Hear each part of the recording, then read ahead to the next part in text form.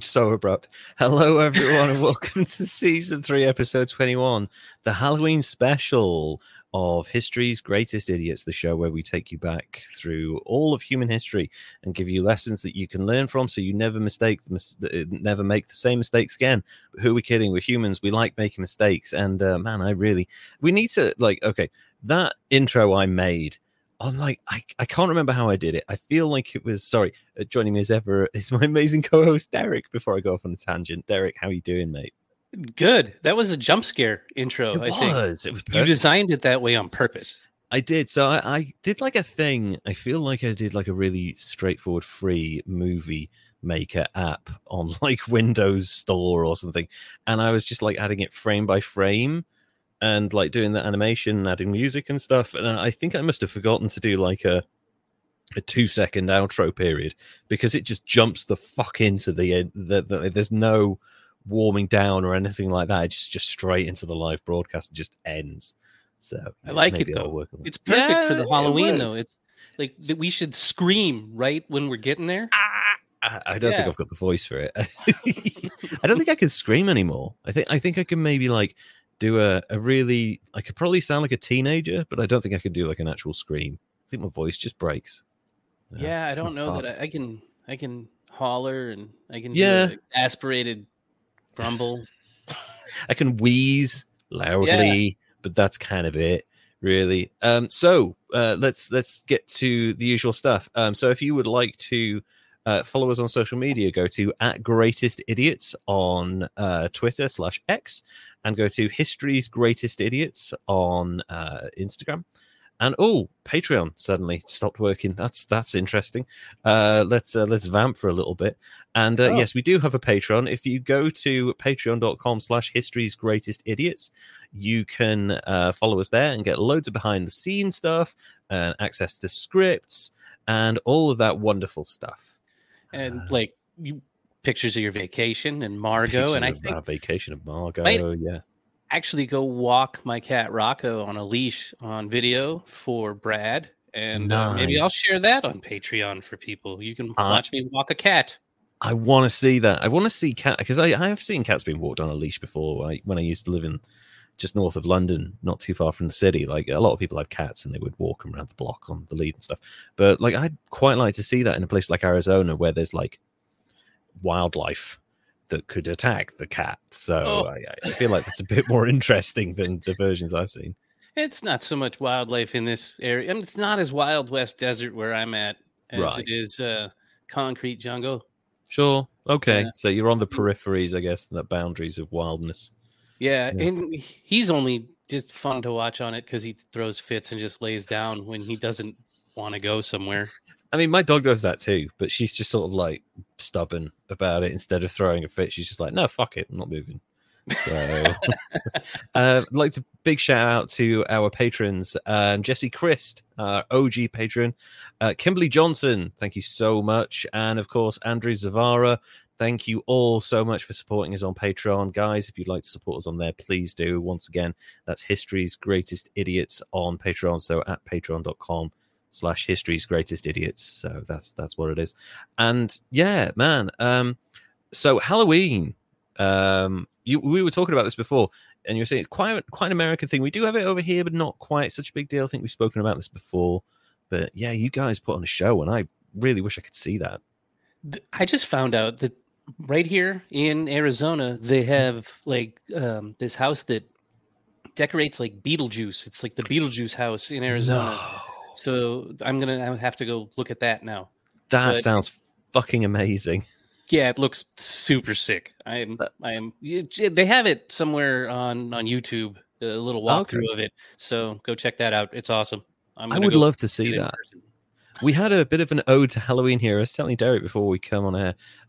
In the part of Wolverhampton, what's up, bitches? Yes, Toastazoid. Welcome to the Halloween special. We'll be doing scary, spooky idiots. Woo.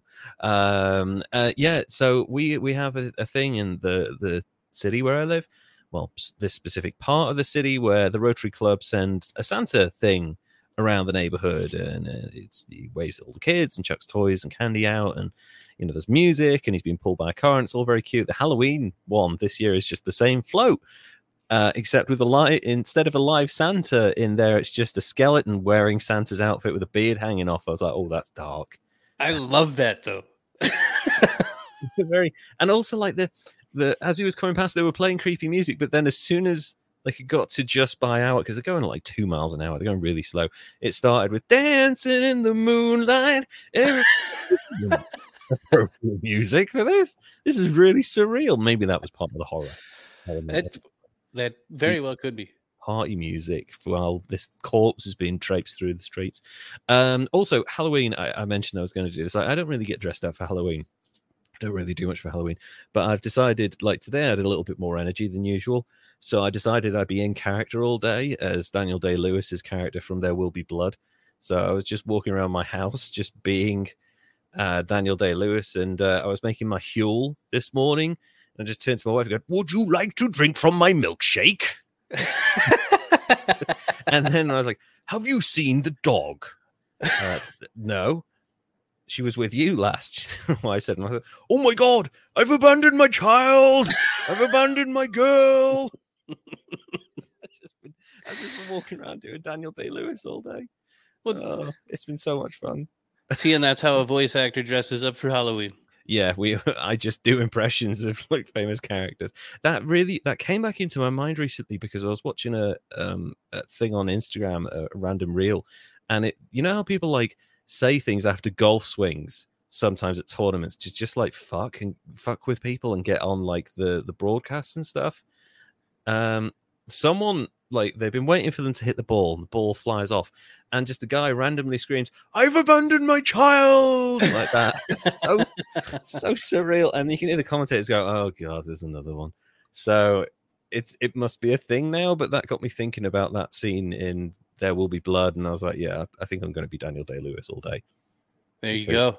It's a powerful performance. It's a great film, but like out of context, it's really fucking weird. It's a weird performance. That's the best way to use it, is out of context.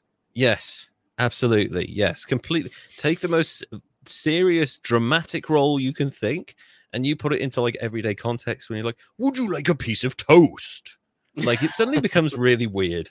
Yeah, I once saw a guy do that, and he yelled, "Jet fuel can't melt steel beams." Yeah, that's hilarious. The conspiracy theory being shouted at golf tournaments. Yes, did he do it as Daniel Day-Lewis though? Jet fuel can't melt steel beams. He's got weird pronunciation in that whole film. It's like, I will cut your throat while you sleep in the house with your children. It's like, I'm just trying to talk to you. What's the matter with you? It's so intense throughout that whole film. So we've got a couple of really interesting ones for you today. I've got one that's tangentially related to Halloween. It's very vague, but there's a mystery element to it. So before we get to that, Derek, who is your Halloween idiot this season? Okay, well, to be honest, I was all over the damn place trying to pick one this year because like I couldn't dial it in. I wanted to do like Vlad the Impaler, and then I was thinking like Aleister Crowley. And that would be interesting, yeah. And then I was like, well, I don't know if that's like an idiot. And then Vlad the Impaler is not really an idiot either. And I mean, he's like a national hero in Romania, so that's kind of, and he's like just basically because of the name. And then I almost did a fictional person, which would have been totally not what we do. So I settled on this gem of a man. He's probably one of the most infamous figures in American criminal history. A fella by the name of H.H. Holmes. Yes. He's one of America's first serial killer. Yeah. Sounds most infamous. Seems to be acknowledged as America's first serial killer because it was not too long after the Civil War. So therefore, like, people were documenting things now. Yeah, I'm going to get rid of that comment. Yeah. Just a quick disclaimer, though, in all the research I did, there's kind of controversy and dispute about some of the details of how bad he really was, how much of it was made up yellow journalism at the time, because they were kind of off the rails during, the late 1800s. We'll dive into the life of the dark, twisted man. Herman Webster Mudgett is what he was born on May 16th, 1861. Just your average run-of-the-mill kid from New Hampshire. He was the third child of parents, both descended from the English or the first English settlers in America at the time. No wonder he's a psychopath. Okay. He's a bright young man that graduated at the age of 16 with honors from Gilmont Academy. He came from a farming family, and his father was reportedly a heavy drinker that treated the family pretty cruelly most of the time. And wow, when he was in high school, he was kind of bullied. That helped him develop a sense of interest in death, because one of the pranks that they pulled on him is they drug him into a science lab and forced him to put skeleton hands on his face, and it was terrifying for him. And later he talked about how he found the experience intriguing, and it helped him overcome his worries, and also gave him a little bit of an obsession with death. And then that, of course, possibly a hard-on, maybe. Yeah. Yes, because from there, boom, he starts dissecting animals, as they do. By they, I mean serial killers as children. On the 4th of July, 1878, he married his first wife, Clara Lovering, in Alton, New Hampshire. The couple had one son. Around that same time, he enrolled in the University of Vermont, but he got bored and dropped out after about a year. He went on to re-enroll at the University of Michigan and sign up in the Department of Medicine and Surgery in 1882, where he graduated in 1884 after passing his exams. Nice. While he was studying there, he got in good with his professor and started doing this really interesting thing. Okay. Grave robbing. Yeah. See, they needed medical cadavers at the school. Right. And this professor that he was working under liked human dissection. They didn't have easy access to people donating their bodies, so the easiest way to do that was to send out your undergrad, or go steal me some bodies. Igor, go and get me some bodies. Like, oh Jesus! Actually, that was an industry in this country. You know, there was a movie made about two particularly famous grave robbers, Burke and O'Hare, starring Andy Serkis and Simon Pegg. That's a really real thing, and actually, a lot of people have suggested that Da Vinci got so good at like studying the human anatomy and replicating it because he actually employed someone to bring him corpses so that he could dissect them. And I mean, you know, the dissection of corpses and the understanding of the human anatomy has been a really important part of medical advancements and dispelling crazy quackery. But at the same time, digging up someone's dead body is kind of illegal and weird. Yeah. Although, you probably would have had more people donating their body to science if you didn't have. Never mind. Yeah. It was Good Omens. Have you watched that show? Yes, I think I have. They did a thing. Good.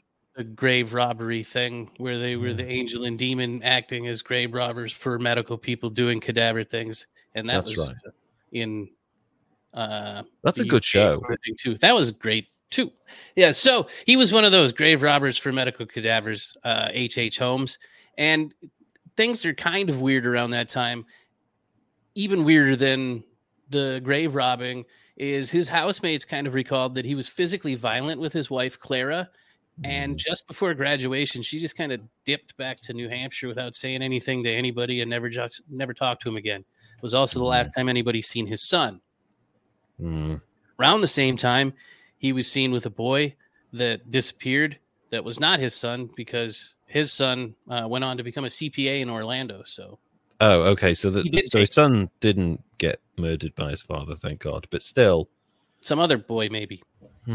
Weird. Okay. Another rumor started circulating about a missing boy that Holmes had been seen with right after he moved to Moores, New York. And he claimed that boy went home to Massachusetts. And for some reason, there was no investigation. But he took off out of town after that, which he has a habit of doing. It started right there. Rumor, missing kid. He leaves. After leaving there, he goes to Philadelphia, gets hired on at Norristown State Hospital. But he only lasts a few days. And 2 days. Wow. ends up working at a drugstore in Philly. All right. Better than the state hospital, I guess. Yeah, probably good business there as well at that time of year, at that time, because a lot of communicable diseases around. So, yeah, probably a lot of business. Yes.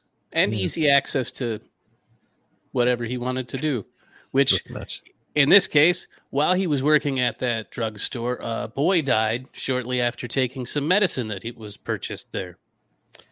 This is... Why is he going after these young lads? Why specifically them? It just seems to happen. Yeah. Not necessarily him, because he denies any involvement in that child's death. Just seems very coincidental.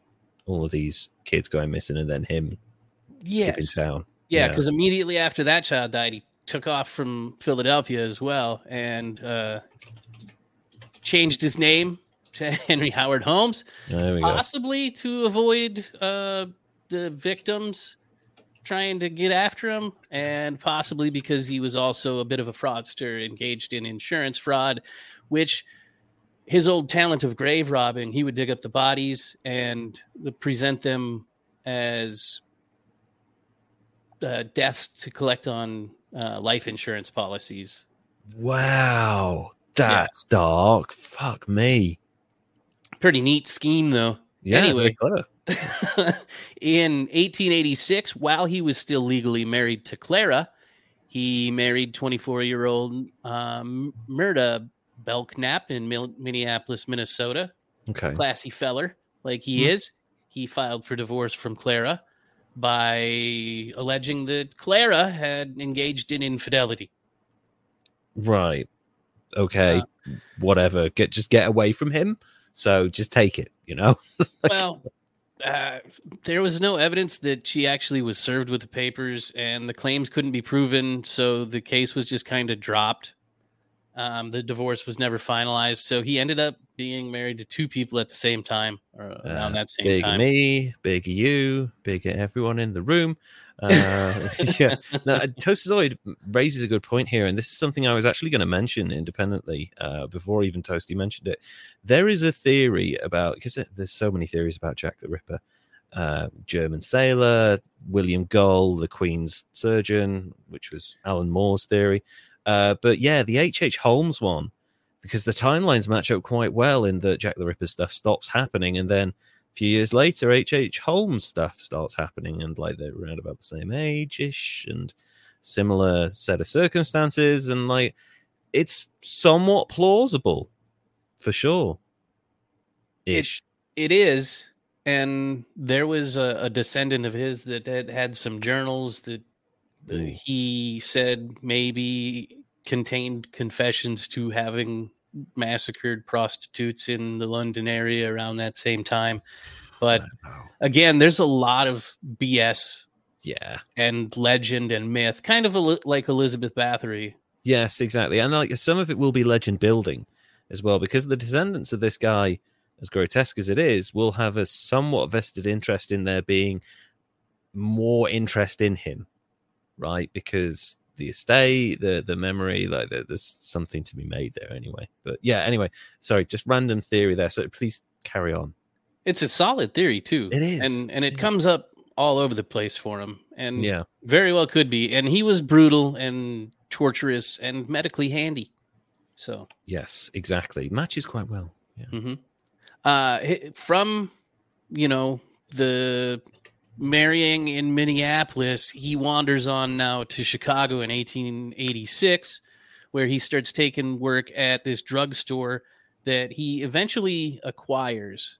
It's a a charming little drugstore on the corner of South Wallace Avenue and 63rd in Inglewood. He's working for Elizabeth Holton, who he purchases it from, although there was a rumor that he murdered Dr. E.S. Holton to acquire that drugstore, but that seems to be unfounded. Right, yeah. Where's he got the money from, though? Because I'd imagine that wasn't a cheap purchase, a commercial property like that. That must have cost him a fair penny. It seems as though he was a good employee, worked his way up, I don't know, wormed his way in. It's people, I guess things weren't as expensive then. I don't know. Right. He was also scamming insurances and things at the same time, too. He's got side hustles going, body robbings and of course, and whatnot. That's probably quite lucrative, yeah. So he purchases that drugstore. He also purchases an empty lot across the street where he intends to build a 2-story mixed-use building that later becomes a 3-story building that he plans on using as a hotel for the Chicago World's Fair. Which is a sound investment. That is a smart move. And this is the Chicago World's Fair, which is like 19... When is this? It was 1892? Yeah, that's it. Yeah. That was it. World's Columbian Exposition or Chicago World's Fair. That's right, yeah. Recently featured in an episode of Loki on Disney Plus. Yeah. Nice. Really cool episode. Yeah. No mention of H.H. Holmes. I think Disney are avoiding the mention of a mass murderer at the World's Fair, but yeah. No, but they do mention him in a roundabout sort of way. They based an entire season kind of on what we're going to get into now on American Horror Story in the hotel season. Fun. Which is that hotel that he was building for the Chicago World's Fair was kind of rumored to be called the Murder Castle by the press there at the time. It had supposedly secret chambers, trap doors, a basement crematorium, chutes to throw bodies down, a hanging room, all the good stuff. Sorry, just a random thing about like haunted houses and trapdoors and secret passages and stuff. Like as a kid, I was kind of fascinated with that. I think it was also around about the time I watched the film Clue with, that's a great 80s film. Like a real farce comedy thing. Have you ever seen that? I don't know that I have seen it, but I believe that I've seen it at the video store. Yeah. Oh man, it's such a good film because it had 3 different endings, and depending on which theater you went into, you saw a different ending. So people would be having conversations about, oh no, this was the killer, and you're like, what the fuck are you talking about? I saw that film. That's not the killer. But then they get into genuine arguments about it, and then other people would go and see it. It was really smart advertising. Tim Curry's amazing in it. He's like at his absolute height of his powers, physical comedy everywhere. But also, I think as a kid, like the idea of trapdoors and secret passages and stuff and like that. But also, I grew up in Wales, and we have like a castle every like 3 miles, and they are full of like priest holes or trapdoors or secret passages or dungeons and all of this stuff. And then like places like this in America, and also the widow of the guy who used to make guns, Winchester, Winchester Mansion. Awesome. That place is fucked, man. So yeah, like that kind of stuff I love. But actually, you go to a number of different stately homes in the UK, and there are these things called priest holes, which around about the time of the Reformation, when Catholics were being persecuted, particularly the Catholic priests, people who were sympathetic to them would build secret spaces for them to hide in when the authorities were coming around looking for them, so they could hide in these like little holes and be surreptitiously hidden away for a few hours before they came back out again at night. Really clever. But anyway, sorry, carry on. Secret passages, all that stuff. It's super fascinating to me still. I just learned some new stuff. I've never heard of a priest hole before, and I didn't know that they had to go hide in little hidey holes. Make sure that when you Google that, you type in priest hole and not priest, not a priest hole. You might end up on the Boston Global or something, and that's a different search. But yeah, a priest hole it's like a whole thing, and some of them were really elaborate. Some of them had like books and like a place to sleep and stuff, but most of them were like just stay in here and try not to breathe too much, So, yeah. Well, that is interesting. Really I learned something like every episode, even like the stuff that I just like stuff I'm not expecting to. So completely random tangent brain of mine. Sorry. Please carry on. Yeah, the murder castle, kind of infamous, and I'd love to know more about that. Okay, so it's got the trapdoors and body chutes and a crematorium in the basement. Sure. Maybe because maybe it was a laundry chute. A lot of them, the details and stuff were made up by the papers at the time. Right. Some of the parts and the weird oddities, the stairs to nowhere, the stuff like the Winchester Mystery House things could have actually been for insurance fraud, and because he didn't want to pay his contractors, a la some other rich people that had building problems and didn't want to pay their contractors. Yeah, that's fucking hilarious. So it could have been that, or it could have been an all-you-can-eat murder buffet of tourists for the Chicago World's Fair, whatever. Sure. Yeah. But he did kill a lot of people. Oh, for sure. Yeah, that's not in doubt. That is a thing. In the realm of murders, he really, God, he did bad things, and it's not exactly sure why. If he was really into the torture and sadism sort of stuff, or if for some of them, if he was just a shitty doctor at giving abortions, right, and a philanderer.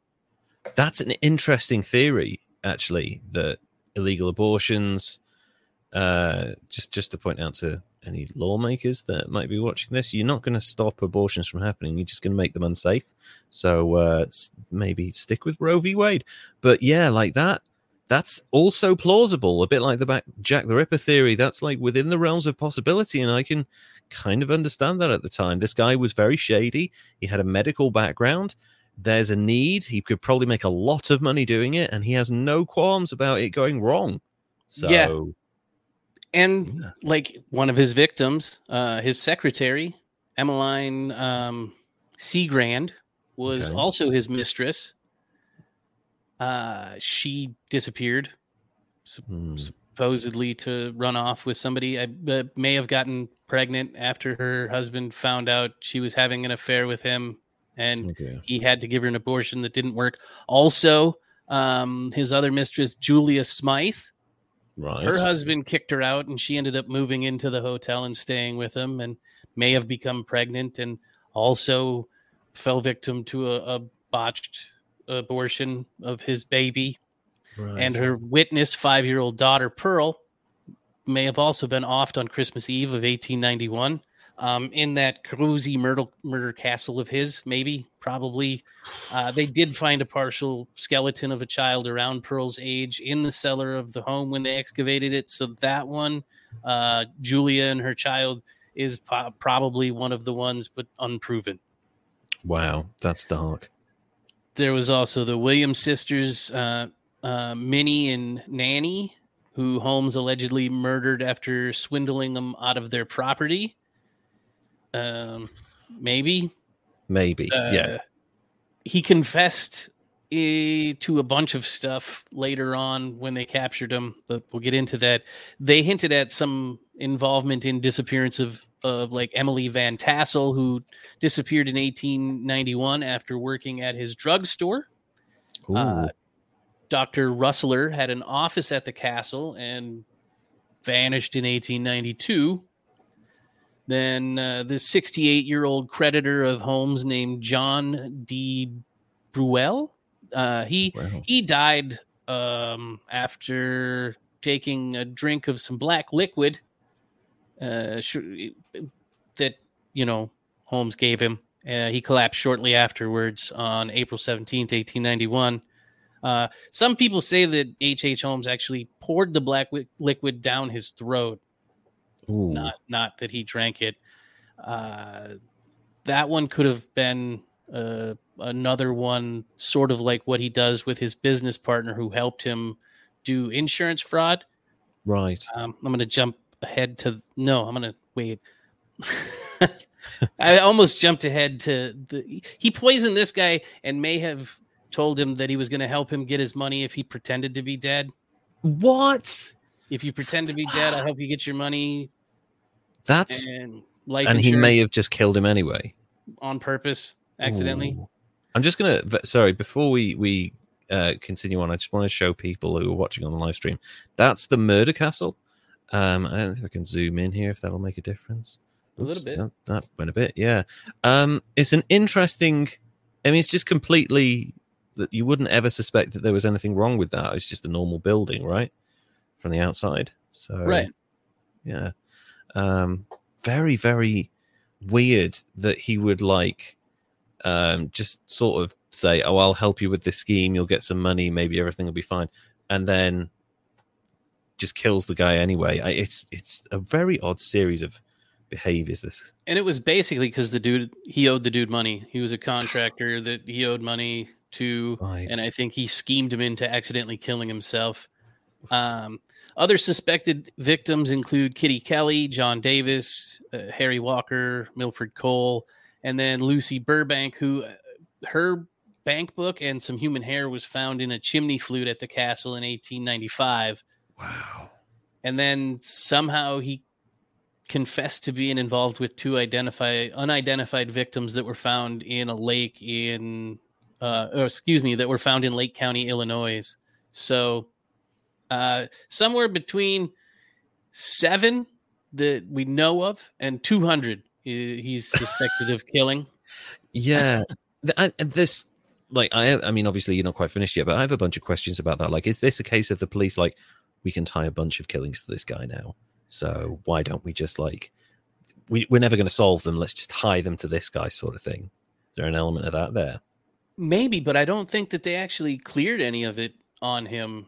This is all stuff that they suspect maybe he could have been involved with. Wow. Some confessions that he could have, like, they didn't clear any of the cases or bring any closure with any of this. This is just things they thought he did. They got him on like 2 murders, actually. Okay. Or 7. We'll get to that. Sure. His final plot, though, was involving his business partner, Benjamin Pitzel, who he murdered in an insurance scheme fraud. He told him that he was going to get a cadaver to pretend to be him, right, and turned it in for his life insurance. But then he chloroformed him and set him on fire. What the fuck, dude? And then he went and inserted himself into Pitzel's family and became a nanny to his kids. And took care of their mother. And then, well, he killed the kids. Holy shit. Yeah, he put Benjamin's 2 daughters in a trunk and asphyxiated them in the basement of the place he was staying, and then he killed the son and cut him up into pieces, and they never actually found him. And Jesus. He did so with the mom like just blocks away, but he told them that they were in London. So just passing by. It's just horrible dude. Yeah. Anyway, he actually got caught in Boston in 1894 and was tried and convicted, confessed to 27 murders. That's what it was. And he ended up being hanged for Pitzel's death in 1896. Right. Okay.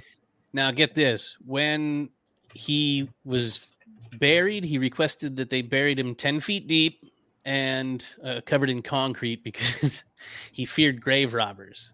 The irony. Yeah. Trust issues. But the best thing, though, is in 2017, his body was exhumed for testing. But I mean, it had to be, right? Because yes, that was like his worst fear, because karma. Like, bury me 10 feet deep and put me in concrete because I'm scared of grave robbers. So what do? 2017, they dig his ass up and test him because people wanted to make sure that he wasn't, Jack the Ripper or somebody else's grandpa or whatever. Yeah. When they dug him up, he was super well preserved. He still had his mustache and his clothes were all there. Wow.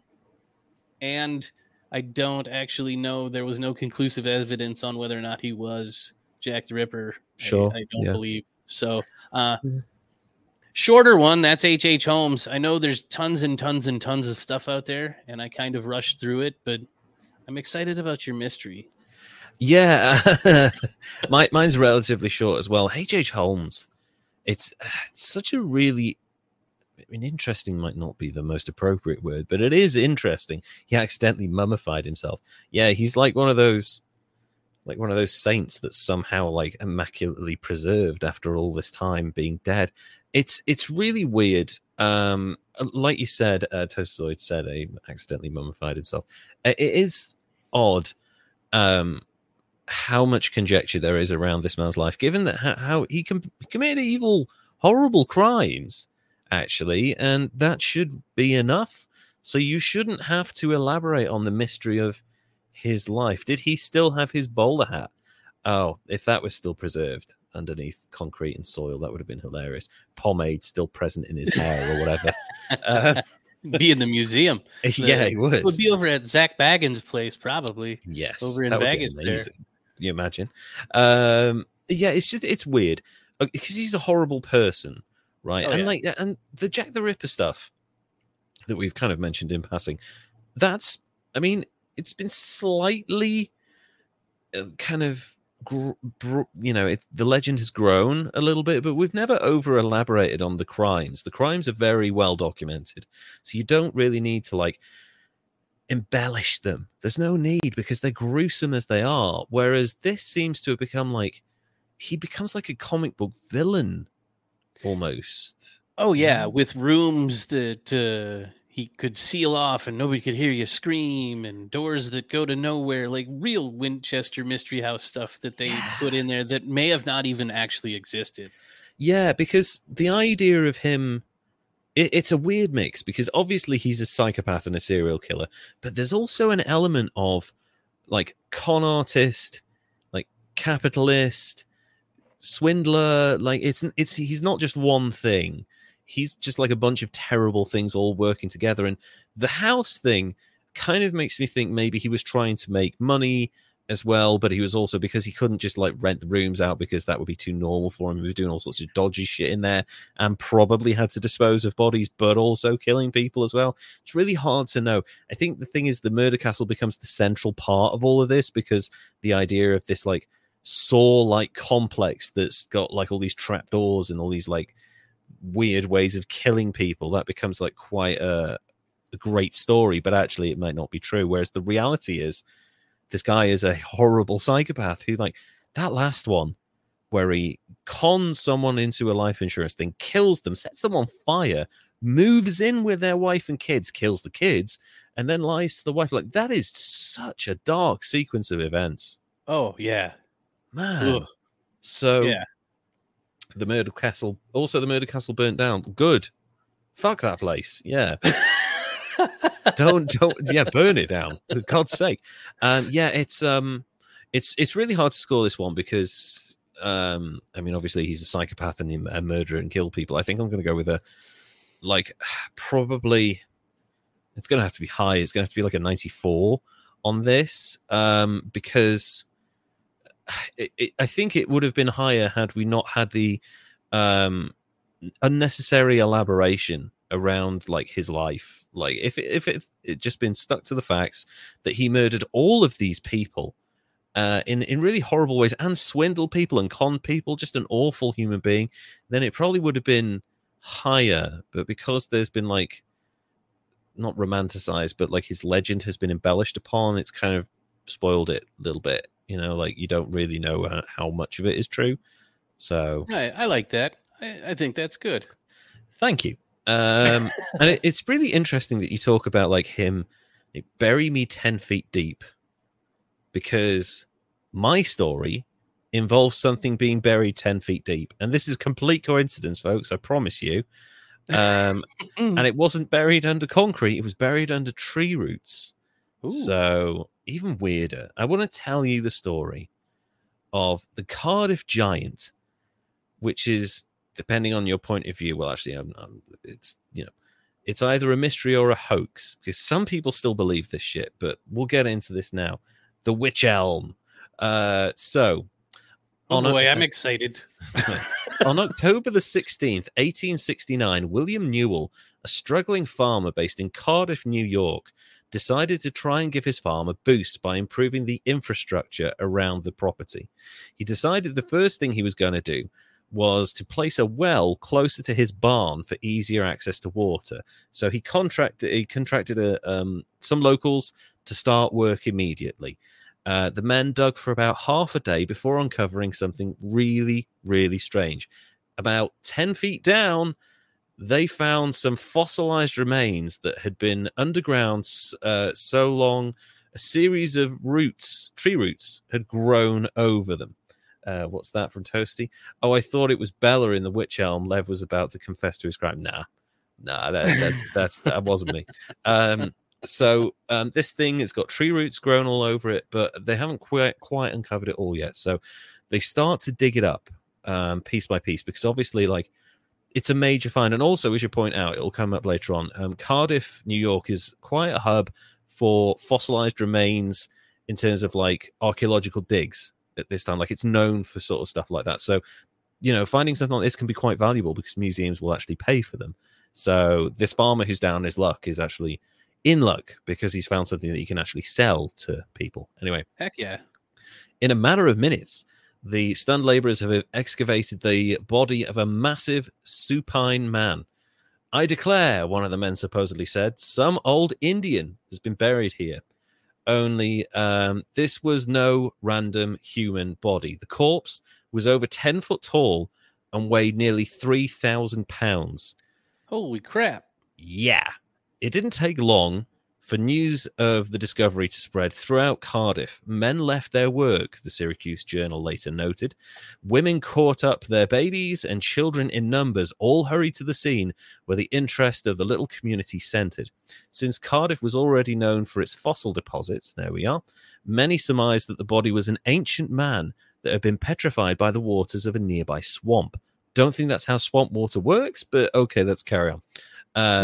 While early examinations appeared to confirm this theory, a Syracuse-based science lecturer later declared the giant was not a man, but rather a statue, possibly carved by the French Jesuits centuries earlier. As the speculation mounted, Newell didn't know what to do. He vowed that he was going to actually rebury the giant and forget about it until his neighbors convinced him that the discovery might have some historical value. And, you know, that's it. It can. Ever heard of bog bodies? Actually, yes. No, that's right. You're absolutely right. Bog bodies, that makes sense. They can become like well preserved. So Cardiff's prehistoric man made a splash, the likes of which had never been seen in rural New York. A new wonder, read the headline in the Syracuse Daily Standard. Another paper hailed the find as a singular discovery. When the crowds continued to grow, Newell covered the giant with a white tent, began charging 50 cents a gander for admission. Smart man. He's like, finally, I can pay for this fucking well and all this infrastructure. Some 2,500 people came during the exhibition's first week alone. Wow. So, that's a hell of a draw. Yeah, $1,250 in the first week, which in 1869, that's a lot of money. Windfall. So, yeah, that is a proper windfall. I'm just excited that they were like, it's either a statue or it's a dude. I don't know. Yeah, it's either real or it's made to look real. So Newell brushed off offers to buy the giant until a distant relative of his, George Hull, arrived in Cardiff a few days later. After a brief powwow, the two men agreed it was time to cash in. When a syndicate of businessmen offered them $30,000 for a 3/4 stake, so not even the full thing, just 3/4, an incredible sum of money back in 1868, the equivalent of $650,000 in 2023 money, but so much more. You know, let's say your average house, instead of costing $650,000, costs like $20,000. That's the kind of money we're talking about. He could buy a town with that kind of money, dude. And that's just a 3/4 stake. That's a hell of a Shark Tank. So not only have they bought this like 3/4 of it off him, but he's going to get a regular income from it because these businessmen are going to show it, and he's going to get like a quarter of that income So he's going to continue earning. Incredible find. Newell decided to sell, which of course you would do. It's a huge amount of money. All sounds super amazing and interesting and weird, right? You know? Yes, absolutely. Unique. Now let's get to the real start of the story.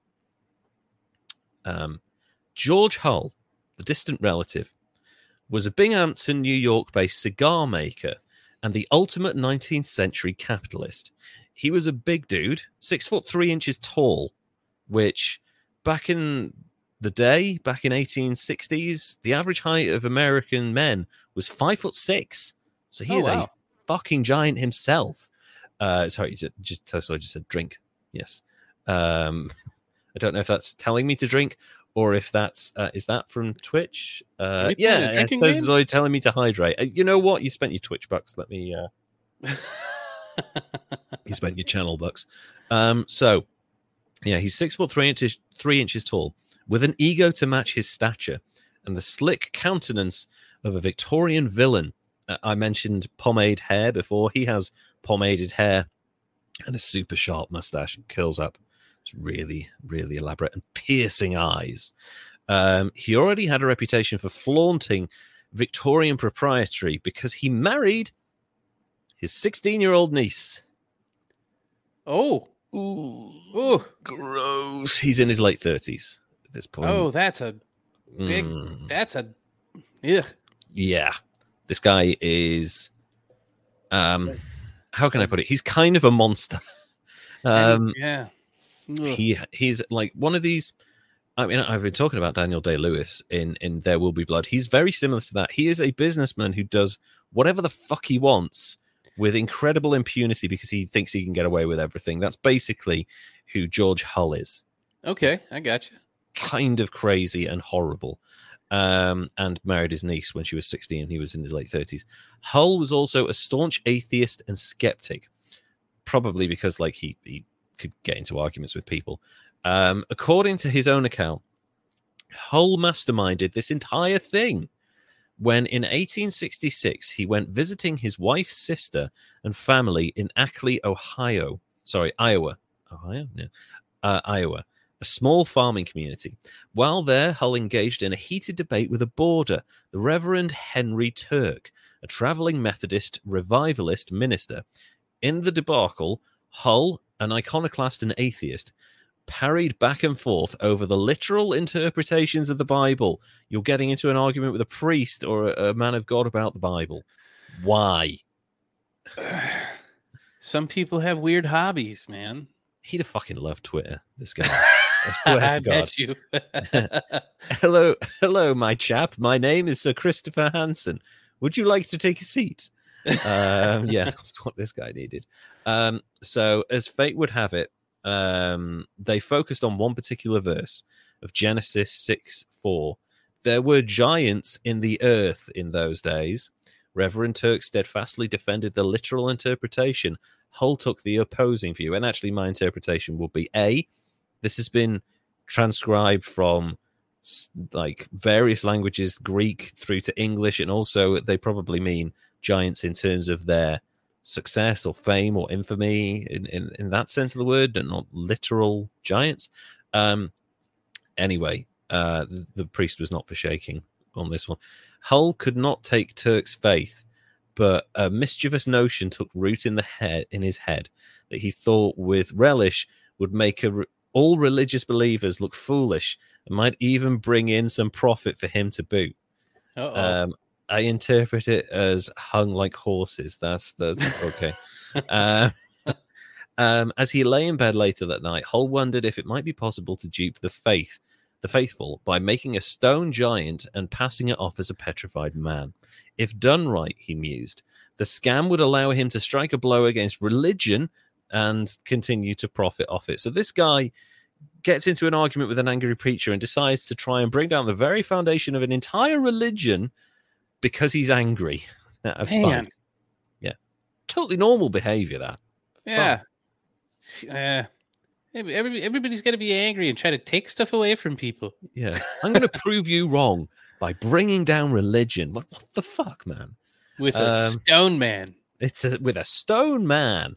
And it gets so elaborate from here. It should also be pointed out that this account might be a little bit dodgy too, because Hull's idea wasn't entirely original or even his own creation, because in 1858, the Alta California newspaper had published a letter claiming that a prospector had become petrified after drinking liquid from inside a geode.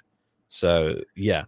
A crop of other newspaper articles then jumped on the bandwagon and reported other cases of petrified people, despite there being literally no physical evidence of this actually happening. It just so happened that one newspaper sold really well, and the others were like, "Oh, we need to run that story. We need to shift that copy." Over the next 2 years, Hull spent nearly $3,000, the equivalent of $65,000 in 2023 money, bringing this phony giant to life and shipping it to where it needed to be. He began by traveling to Fort Dodge, Iowa, where he secured a 5-ton block of gypsum by claiming it was going to be used for a statue of the late Abraham Lincoln. He paid the 2 men who dug it up with a barrel of beer each. Which, oh, wow. Hey, you know what? Probably saved them a fortune. They'd have just gone out and got drunk anyway. Now they can do it at home. There you go. There you go. Good payment. Gypsum. I've got to be honest. Like, if someone said to me, I want you to go over there and I want you to dig out a massive fucking rock, and I will pay you with a lifetime supply of Chinese food, I'm like, yeah, fuck yeah, I'll do it. I will do it. Give me free food from a local Chinese for life. I will do that for hours. Hull then shipped the slab to a Chicago marble dealer who had agreed to help with the scheme in exchange for a piece of the profits. Just give me a cut. Just give me a cut and I'll do whatever you need. With Hull posing as a model, a pair of sculptors spent the late... Hull posed as the model. A pair of sculptors spent the late summer of 1868 fashioning the gypsum into an artificial anthropological wonder. The statue took the form of a naked man lying on his back with his arm grasping at his stomach, one leg crossed over the other, and a face with a mysterious half smile, or possibly he's farting or something. I don't know. Maybe that's the case. It's that grin. It's that shit-eating grin. Yeah, it's that. It's the Mona Lisa. The workers doused the exterior with sulfuric acid to give it an aged, eroded look, and Hull even dug pins into the body to replicate skin pores. So he's getting involved in the process as well. Oh, wow.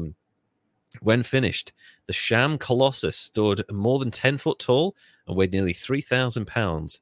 Hull needed a place to bury his giant, and he eventually settled on Cardiff, New York, a small valley town that also happened to be the home of a distant relative and farmer named William Stubb Newell. After cutting Newell in on the deal and swearing him to secrecy, Hull shipped the giant to his property in an iron-sealed box. On a chilly night in November 1868, the men buried the behemoth near Newell's barn, wedging it under roots to create the illusion that it had been rested beneath the dirt for centuries. Hull then returned to his home in nearby Binghamton and busied himself with his cigar business. Nearly a year would pass before he finally wrote to Newell and instructed him to resurrect the giant. There you go. I hope he sent message that way. Yeah, there's like, resurrect the giant. Like, no code or anything. It's kind of funny. Holmes would have handled the argument aftermath a lot better. I don't know. I feel like if this guy got into an argument with H.H. Holmes, he'd have probably ended up dead. So there's that. Probably wouldn't know. Yeah. Hey, sorry about losing the scheme. I just happen to have I've got a life insurance thing that I want to talk to you about. So now let's get back to Cardiff giant fever after they sold on most of the rights to the consortium of businessmen. Over the next few weeks, more experts convened on Cardiff to inspect the new wonder. New York State geologist James Hall and Rochester University professor Henry Ward were among the many to throw their weight behind the statue theory, with Hall christening it the most remarkable object yet brought to light in our century. It's a bit of a... I bet they took that quote and ran with it. Oh, yeah. It's great publicity. That's really good publicity. And actually, if you Google it, one of the things you'll see is a sign that was erected right by it. And it's got a bunch of things like 10 10 foot and 4.25 inches tall, nearly 3,000 pounds. P.T. Barnum offered $15,000 for it, and I turned him down. And there's a whole sign, so they're really getting into it. Another camp still clung to the petrified man hypothesis, yet some were beginning to grow suspicious of the discovery's authenticity. Locals remembered seeing George Hall transport a massive crate through Cardiff a year earlier. That would you'd remember that, Yeah, I think. When that guy with the big ass box. Yeah, you remember that guy with the big ass box. That tall guy who was like he had like pomade in his hair, like he was giant himself, and he was riding through town with a giant box. Now all of a sudden his cousins found a fucking giant. It's a little bit suspicious, I think. I think it is. I think I might want to question that. Mind you, it's the 19th century, and people are just like, just leave me out of your fucking business. Locals, yeah, and let's see. And reporters also learned that Newell had transferred a large amount of cash to Hull immediately after selling the giant. So someone's bank manager has got really loose lips if they found that out. How the fuck? You shouldn't be able to find out people's financial details like that. That's really dodgy. Anyway, moving on. Questions. That was the farmer sending it to his. Yeah. So the farmer had been paid, and he was sending his distant relative a huge sum of money. You could have explained that away by like saying, "Oh, he helped broker the deal for a fee." He did it on Venmo, is what the problem was. Yeah, so he had to say what it was. Yeah, it was tracked. Stupidly, he decided to ride through the streets of Cardiff with a giant crate full of money, and I think somebody told. Questions continued piling up in November when the Giants' new owners took it on the road and exhibited it to thousands of spectators in Syracuse and Albany. A mining engineer caused a stir when he noted that the gypsum would have deteriorated under the soggy soil of Newell's farm. And even more crucial blow came courtesy of famed Yale paleontologist Othniel Charles Marsh. Great name, Othniel. Not Neil. Othnniel. That's not a name you hear anywhere. His parents hated him. Yeah, Othniel. Mr. and Mrs. Marsh. What do you want to call it? I guess it's better than Randy. Who only needed a passing glance at the giant to pronounce a very recent origin and most decidedly humbug, which is 19th century talk for, yeah, this is some bullshit right here. That's basically what it is. We also need to address the elephant cock in the room, because this thing had a massive penis, and like, even in proportion to the body, the cock is huge on this thing. And I know that the George Hull, the psychopath who's behind this, has posed for this. And a part of me thinks he's been like, he said to the stonemasons, like, can you make sure that the penis is quite large, please? Like about this big, no bigger. You know, think whale sized. It feels like someone involved in this is definitely trying to get people to like not look, but look at the massive circumcised cock, because it was barely like that when they were excavating it. They were like, just cover it, you know, in case people go wild. They just put like one or two flowers over it to like enough to draw your attention to it, but not enough to hide it, you know. So so I was right about the Giants thing. Yeah, it's like, it's really prominent. Also, that's another thing that people were like, so this thing's going to be hundreds, possibly thousands of years old. How come it's circumcised? Ooh, yeah. Like, what if you're going to do that? Why make he it tripped and caught it on something? Is what. There you go. That's it. Yeah, perfect explanation. Still, where it's traditional way of doing that. Still, some were where some saw a fraud, others saw dollar signs. Only a few days after Marshall's inspection, the famed circus impresario and showman P.T. Barnum viewed the giant in Syracuse and tried to buy it. Basically walked up and he was like, is it alive? If it's alive, I'll either enslave it or treat it really badly, and possibly kill it. But if it's dead, I'll treat it with some respect. Yeah, P.T. Barnum's a fucking awful human being. Oh. Don't believe The Greatest Showman. He is a awful human being, and he looked nothing like Hugh whatever his name is. Hugh Grant? No, Wolverine. No. Hugh Jackman. Hugh Jackman, yeah. P.T. Barnum is a terrible human being, and I'm very surprised that they decided to make that musical the way they did. And even more surprised that Zendaya took part in it, because, you know, she's respected for speaking her mind and standing up for rights and stuff like that. And this guy had an actual slave, African-American slave in his employ. You should cover him. I think we might cover P.T. Barnum down the line, because he was fucking awful. Anyway, the owners turned him down. So he was like, and nobody says no to P.T. Barnum. And he commissioned a sculptor to build an exact replica and began displaying it at the Manhattan Museum as the real thing. What a fucking carny. That's awesome, though. That's like a Danny McBride. Yeah, it really is. He's like, I can't buy it, huh? Okay. Yeah. Got you. I'm just going to rip you off, you stupid idiots. What is it? Asked the ads for Barnum's exhibition. Is it a statue? Is it petrification? Is it a stupendous fraud? Everything about this man is a stupendous fraud. Is it the remains of a former race? Barnum's giant drew huge crowds, even outselling the original when it arrived in New York that December. That's because he's really fucking good at marketing. The man who built Barnum's forgery soon made several other copies, and by the end of the year, a half dozen Cardiff giants were being exhibited around the country. It's rather rich, quipped the Philadelphia Inquirer, that we should be victimized by such a fraud upon such a massive scale. It's like, it's not just one fraud. There's fucking dozens of them at this point. Get out of town. Yeah, he's building a whole set.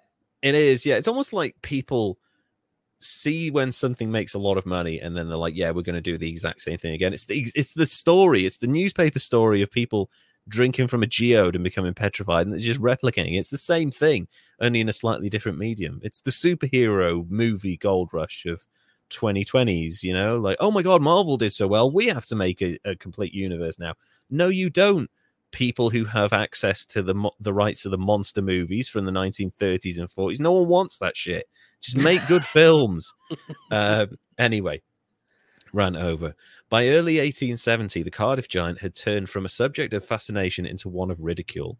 Some people still argued for its antiquity, but new exposés were cropping up all the time, and even George Hull began publicly bragging about having engineered a hoax. So, like, he's made his money at this point. They sold it for $30,000, which, as we've said, is like $650,000. So they've made 10 times their investment. He's made loads of money, and he's like, oh, aren't I clever? I fucking fooled you all. So like, even he's getting on it. Since it's history's greatest idiots, you should cover each other. That's harsh, Toasty. You fucking you got claws over here. Very harsh. We're not I was going to cover yet. Me, and there's just not enough interesting stuff. No, I can't write enough about myself. I don't have enough time. The ruse finally crumbled that February when the newspapers printed confessions from the Chicago sculptors who had first chiseled the giant into being. The American Goliath's proprietors continued exhibited it for a few years to ever-decreasing crowds, but by 1880, it had been condemned to a storage in a barn in Massachusetts, at which point it actually came alive and started killing people. No, that's just a Monument Mythos story. The giant eventually passed between various owners and toured the carnival circuit before being sold to the Farmers Museum in Cooperstown, New York, where you can still see it to this day, which is kind of cool. Although I question, like, would it be the actual Cardiff giant? Because, like, here's the thing. I've seen the Magna Carta, right? The actual Magna Carta, the over 1,000-year-old signing of, like, demanding of democracy and stuff like that. One of the first political documentary, like, pieces of documentation in existence. There's actually, like, 8 copies of the Magna Carta that's still around. And, like, they made dozens of the fucking things because they needed to make sure that every town had access to it. And they're like, oh, we have rights now? Thank you, King, for being such a fuck up. So, yeah, basically, you don't know if you're getting the original Cardiff giant, but you're getting one of the 6. You know? Yeah, so, that's good enough, I think. Yeah, have a shot. If you're ever in Cooperstown, New York, Go to the Farmers Museum and see the Cardiff Giant and its gigantic penis. Having personally cleared around $20,000 in profit with the Cardiff Giant scheme, around $433,000 in 2023 money. That's profit, mind you. More than he could have made in years being a cigar guy. George Hull would later attempt to continue his new career as a flim-flam man, which I fucking love, and we should bring that back. Hell yeah, that's a great flim-flam man. Humbug, flim-flam, Olithenial, or whatever the fuck that guy was called. Had some amazing 19th century words. In 1877, he tried to humbug the masses once again by building a giant 7-foot-tall man with a tail and buried it in Colorado. He spent a lot more money on this one because he wanted it to be more elaborate and didn't want to fall into the trap of, why does this thing have a massive cock? And why has it still got petrified hair if it's hundreds of years old?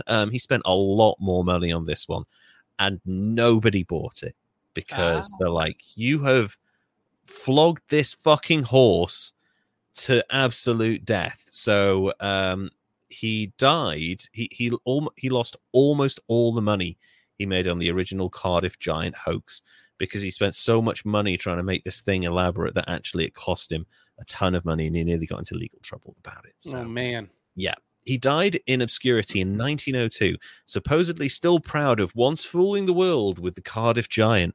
I won, even though I went broke because of my obsession with trolling people with the exact same fucking idea every single time.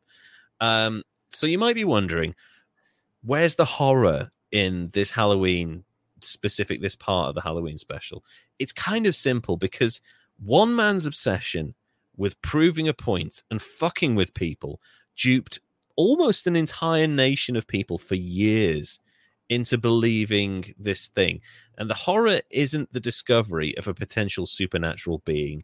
It's the fact that a lot of people would easily rather focus their attention and obsession on this one thing instead of looking at themselves and what they can do to better their lives. So they become so desperate for like a higher meaning, a greater thing, being part of a bigger picture, that they allow themselves to become distracted and pulled away from their lives, when really their attention, would be better spent improving their own lives, working on themselves and helping their families, their people around them and stuff. And that's the real horror, is the fact that some people are like so desperate for some greater, bigger thing that actually they allow themselves to be duped by these horrible people, and their attention draws to these insane obsessions, and unfortunately it robs them of their potential. That's for me the real horror of this, where this guy, it's very much like Elon Musk. He's a one-trick pony who is very good at doing one thing, and then he does it over and over again to diminishing returns every single time. And people like, he's kind of his own biggest like hype guy. And he did dupe a lot of people and made some money from it, but it's just a bit sad, really. So what do you make of the Cardiff Giant? I'm not even sure how to rate it. I mean, I know. I think, that's what I was thinking, because like, who's the idiot in this situation? It's not the Giant. Is it the people of Cardiff? Is it like George Hull, who came up with the whole thing because he got into an argument with a priest at a boarding house? Like, I kind of think that, that one. And because he tried to do it twice, because you can't go back in. Like, that's always the thing. You got to know when enough is enough. It's always when you try to rob that last bank that you get caught. Exactly. And actually, it's kind of the opposite lesson of the guy you covered last episode, who was very good at doing hoaxes, but they were always much less harmful and always entertaining, but they were never the same thing. Like, you'd always have a different idea. So, but this guy, he's got one idea, and he's going to ride that shit into oblivion, So although the tail, it's a new touch. The tail is interesting. He's made a centaur now. So The people falling for it, though, I want to rate them super high just because some of them fell for it and wanted to believe that there was a giant race of people afterwards, and probably even still today, yeah. knowing full well that the dude came out and said it was a hoax. Yeah, and actually, Kimberly, hello, welcome to the show again. I'm not sure if people really believe it or if they were just bored and ready to be entertained by anything. I think that's definitely the case with a lot of the reason that people would pay 50 cents. They're like, oh, I've seen that thing now. That's cool. It's the same reason I went to see the Magna Carta. I'm like, I can tell people I've seen the Magna Carta now. But some people actually did for years hold up that, like, there were a race of giants in America, and isn't that amazing? And like Derek was saying, there's been a big revival in like this theory of giants. Like, oh, look at these giant doors in this building. I just must be for a giant. Like, no, just people build big things. That's all that is, really. It trips me out to think that, like, when I was doing pest control, I did a lot of wealthy people's houses, Right? like their extra houses. Oh, Oddly enough, which are like 10 times the size of my house. Jeez.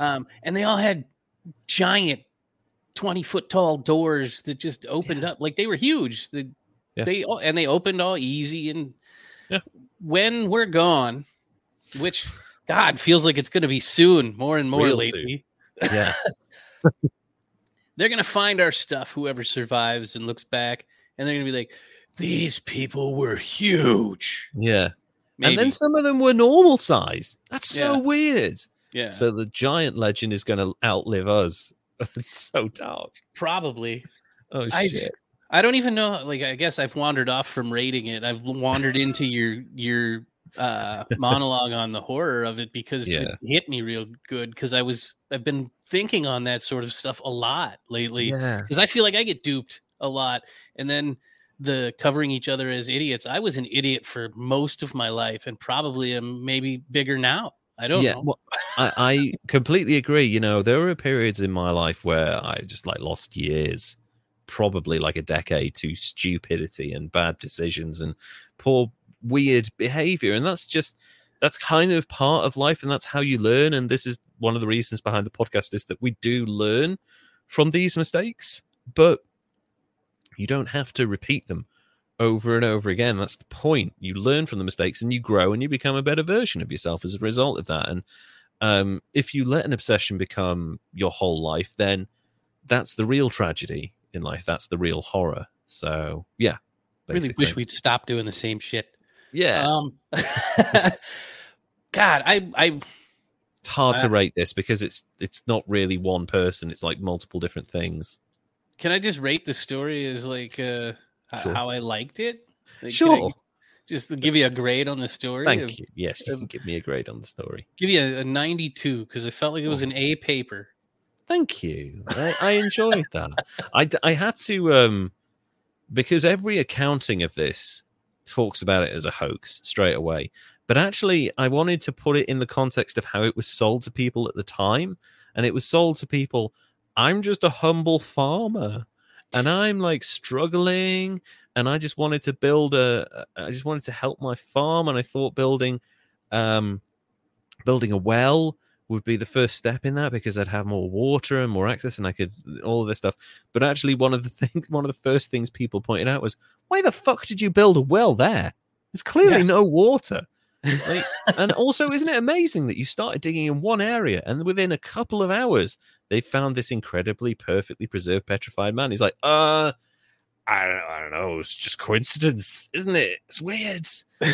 So yeah, he's the farmer was not very good at explaining himself, which is probably one of the reasons why it was doubted very quickly, which question things, people. It's good that it was doubted quickly because I think people don't doubt enough stuff quickly. There's people running around saying that witches are real again and shit. So yeah, like what the fuck, guys? Come on, giants aren't real. They never were real. It's just a thing that people make up to create entertaining stories. Listen, folklore and like stuff like that is part of culture, and actually it's woven into people's identity as part of their heritage and stuff. And I love stuff like that. You look at like Scandinavian legends and like North African legends and stuff from like parts of Asia and stuff. Like, all of that stuff's really fascinating and really beautiful, and it's part of the culture. And the Welsh dragon, that's part of my culture, and I love that shit. I love the folklore, I love the fairy tales,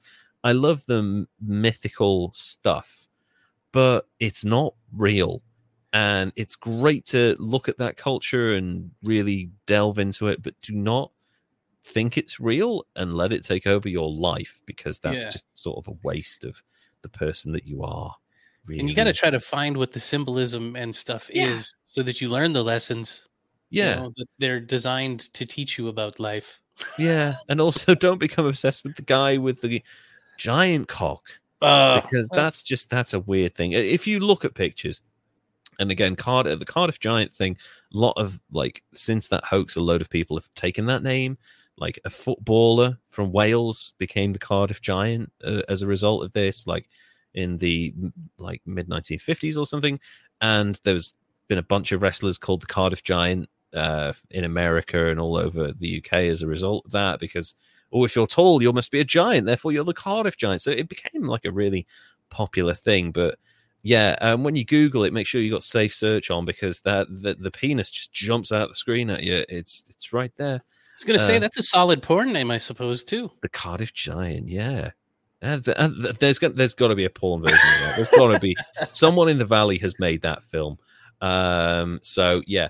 Thank you so much for rating that. I actually had a lot of fun doing that story. It's also a song. One of the reasons I covered it, because it is kind of like a slight mystery and stuff. There's a song by my favorite band of all time, Me Without You, called The Cardiff Giant.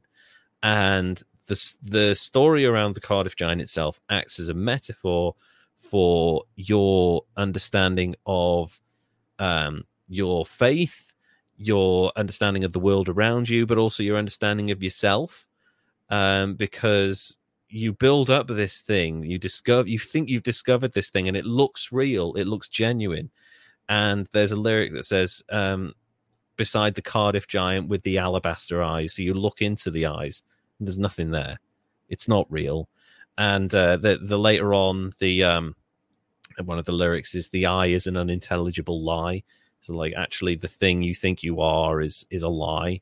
So it's a really interesting song. A lot of their songs are about, like, discovering who you are, discovering what you want to be in life, but also about, like, losing family members, and also talking vegetables. They love talking. They love singing about talking vegetables. Okay, it's really random. all over the place. Which acts as metaphor for like race relations and sexuality and stuff. So it's really weird. But yeah, like, they wrote a song called The Cardiff Giant, and it was the first song of theirs that I really loved, because it's got this kind of, like, weird mellow pace, but also it's really deeply philosophical and energetic. And the Cardiff Giant by Me Without You, it's a really good gateway into their music, because it's quite accessible, even though the lyrics are really philosophical. I think I'm gonna go check that out now.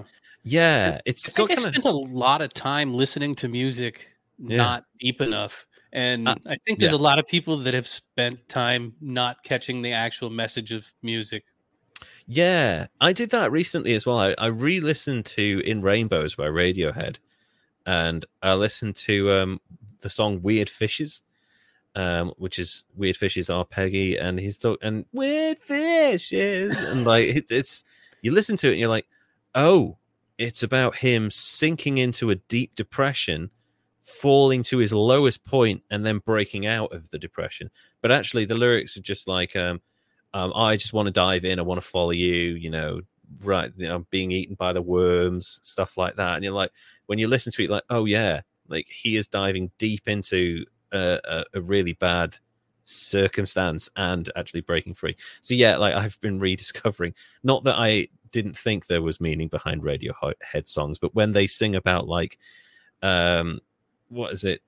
Security, can you get rid of this woman? Her Hitler hairdo is making me feel ill and stuff like that. Like, I was like, that's just Tom York saying shit. That's not really meaningful lyrics. But yeah, read into your lyrics. There's some interesting stuff there. I think. Maybe as you get older, you kind of look at it with a different view too, where you're like, oh shit.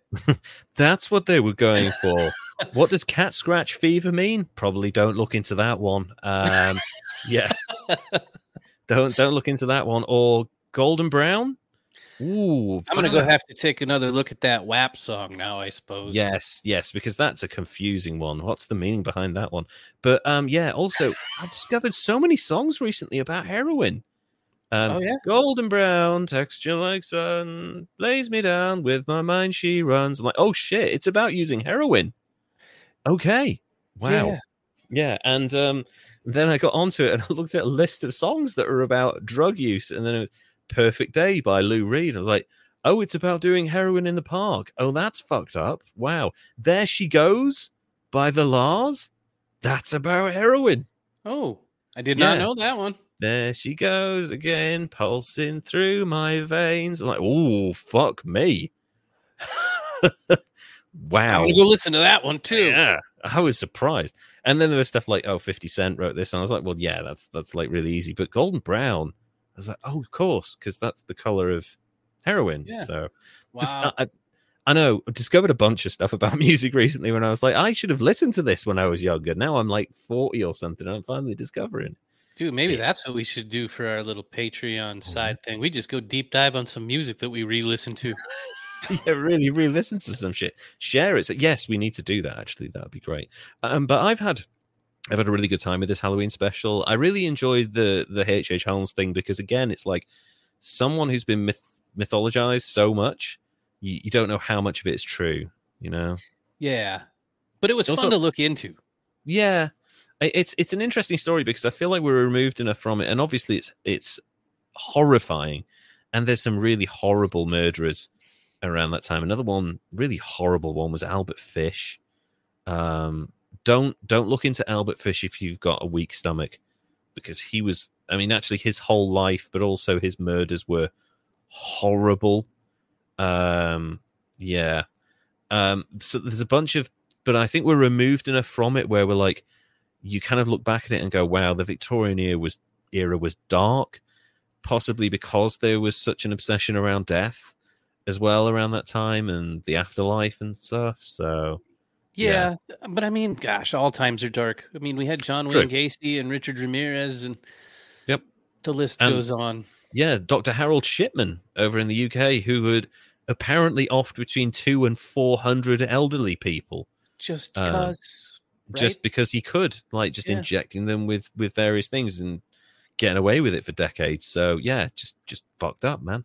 Anyway, no, that's our Halloween special. H.H. Holmes and the Cardiff Giant. So America's first serial killer, and first kind of actually noted serial killer. I bet there are a bunch of people behind that. I think America's first actual serial killer was probably the 7th president, who we covered in our first episode, which was. Oh man, what's his name? John. No, Andrew Jackson. Andrew Jackson. Yeah, I mean he killed like 14 people before he became president. So that's either mass or serial killing. So yeah, I guess it wasn't all at the same time. It would have to be all at the same time to be mass. Yeah, I guess so. Yeah, so serial. Yeah, America's first serial killer was actually your 7th president. There you go. So and the Cardiff Giant, one of the most interesting mystery / hoaxes of the last 100 years. I love that they duped P.T. Barnum, and he was like, I'm just going to steal it anyway. Hooray. So yeah, that was awesome. I hope he lost money on that one. Fuck you, P.T. Barnum. So yeah, that was a really interesting show. If you guys want to give us a follow on social media, please go to @GreatestIdiots on Twitter /X and go to History's Greatest Idiots on Instagram. And if you would like to sling us some cash and help make our lives more, help make the production of the show a lot easier, and hopefully make this into a full-time gig, go to patreon.com/History's Greatest Idiots, where you can get behind the scenes stuff and extra content and access to scripts and stuff from our lives that we don't share with anyone, even on social media, including holidays and pets and cute shit. Yeah, and a bunch of short-form video content is on there as well. Also, just want to say a big thank you to everyone, because we hit a couple of really big milestones recently. We now have over 1,000 Spotify followers, and we were like, it was weird. I was watching it, desperately watching it, like 995, 997, 998, and it was stuck on 998 for a couple of days. And I was like, there's a big tick over coming. And then we jumped to like 1026 or something. I was like, holy shit, that was quick. So thank you to everyone who's following us on Spotify. That's where we get 75% of our listeners. So thank you so much. And also we hit 40,000 all-time plays recently, which is amazing. So much so that I am beginning another round of trying to get us onto a history podcast network so that we can maybe join the whole hallowed halls of other history podcasts and maybe get some advertising money that way as well. That would be really wonderful. So thank you guys so much for supporting us. And if you do want to support us financially, again, one more time, patreon.com/history's greatest idiots, so you can get access to all that stuff. Derek, would you like to say goodbye, please? Goodbye, everybody. Goodbye. And goodbye, Kimberly. Thank you for the congrats. And we will see you again in a couple of weeks. Everybody, enjoy yourselves and have a spooky Halloween. Ooh, scary noises. Bye now.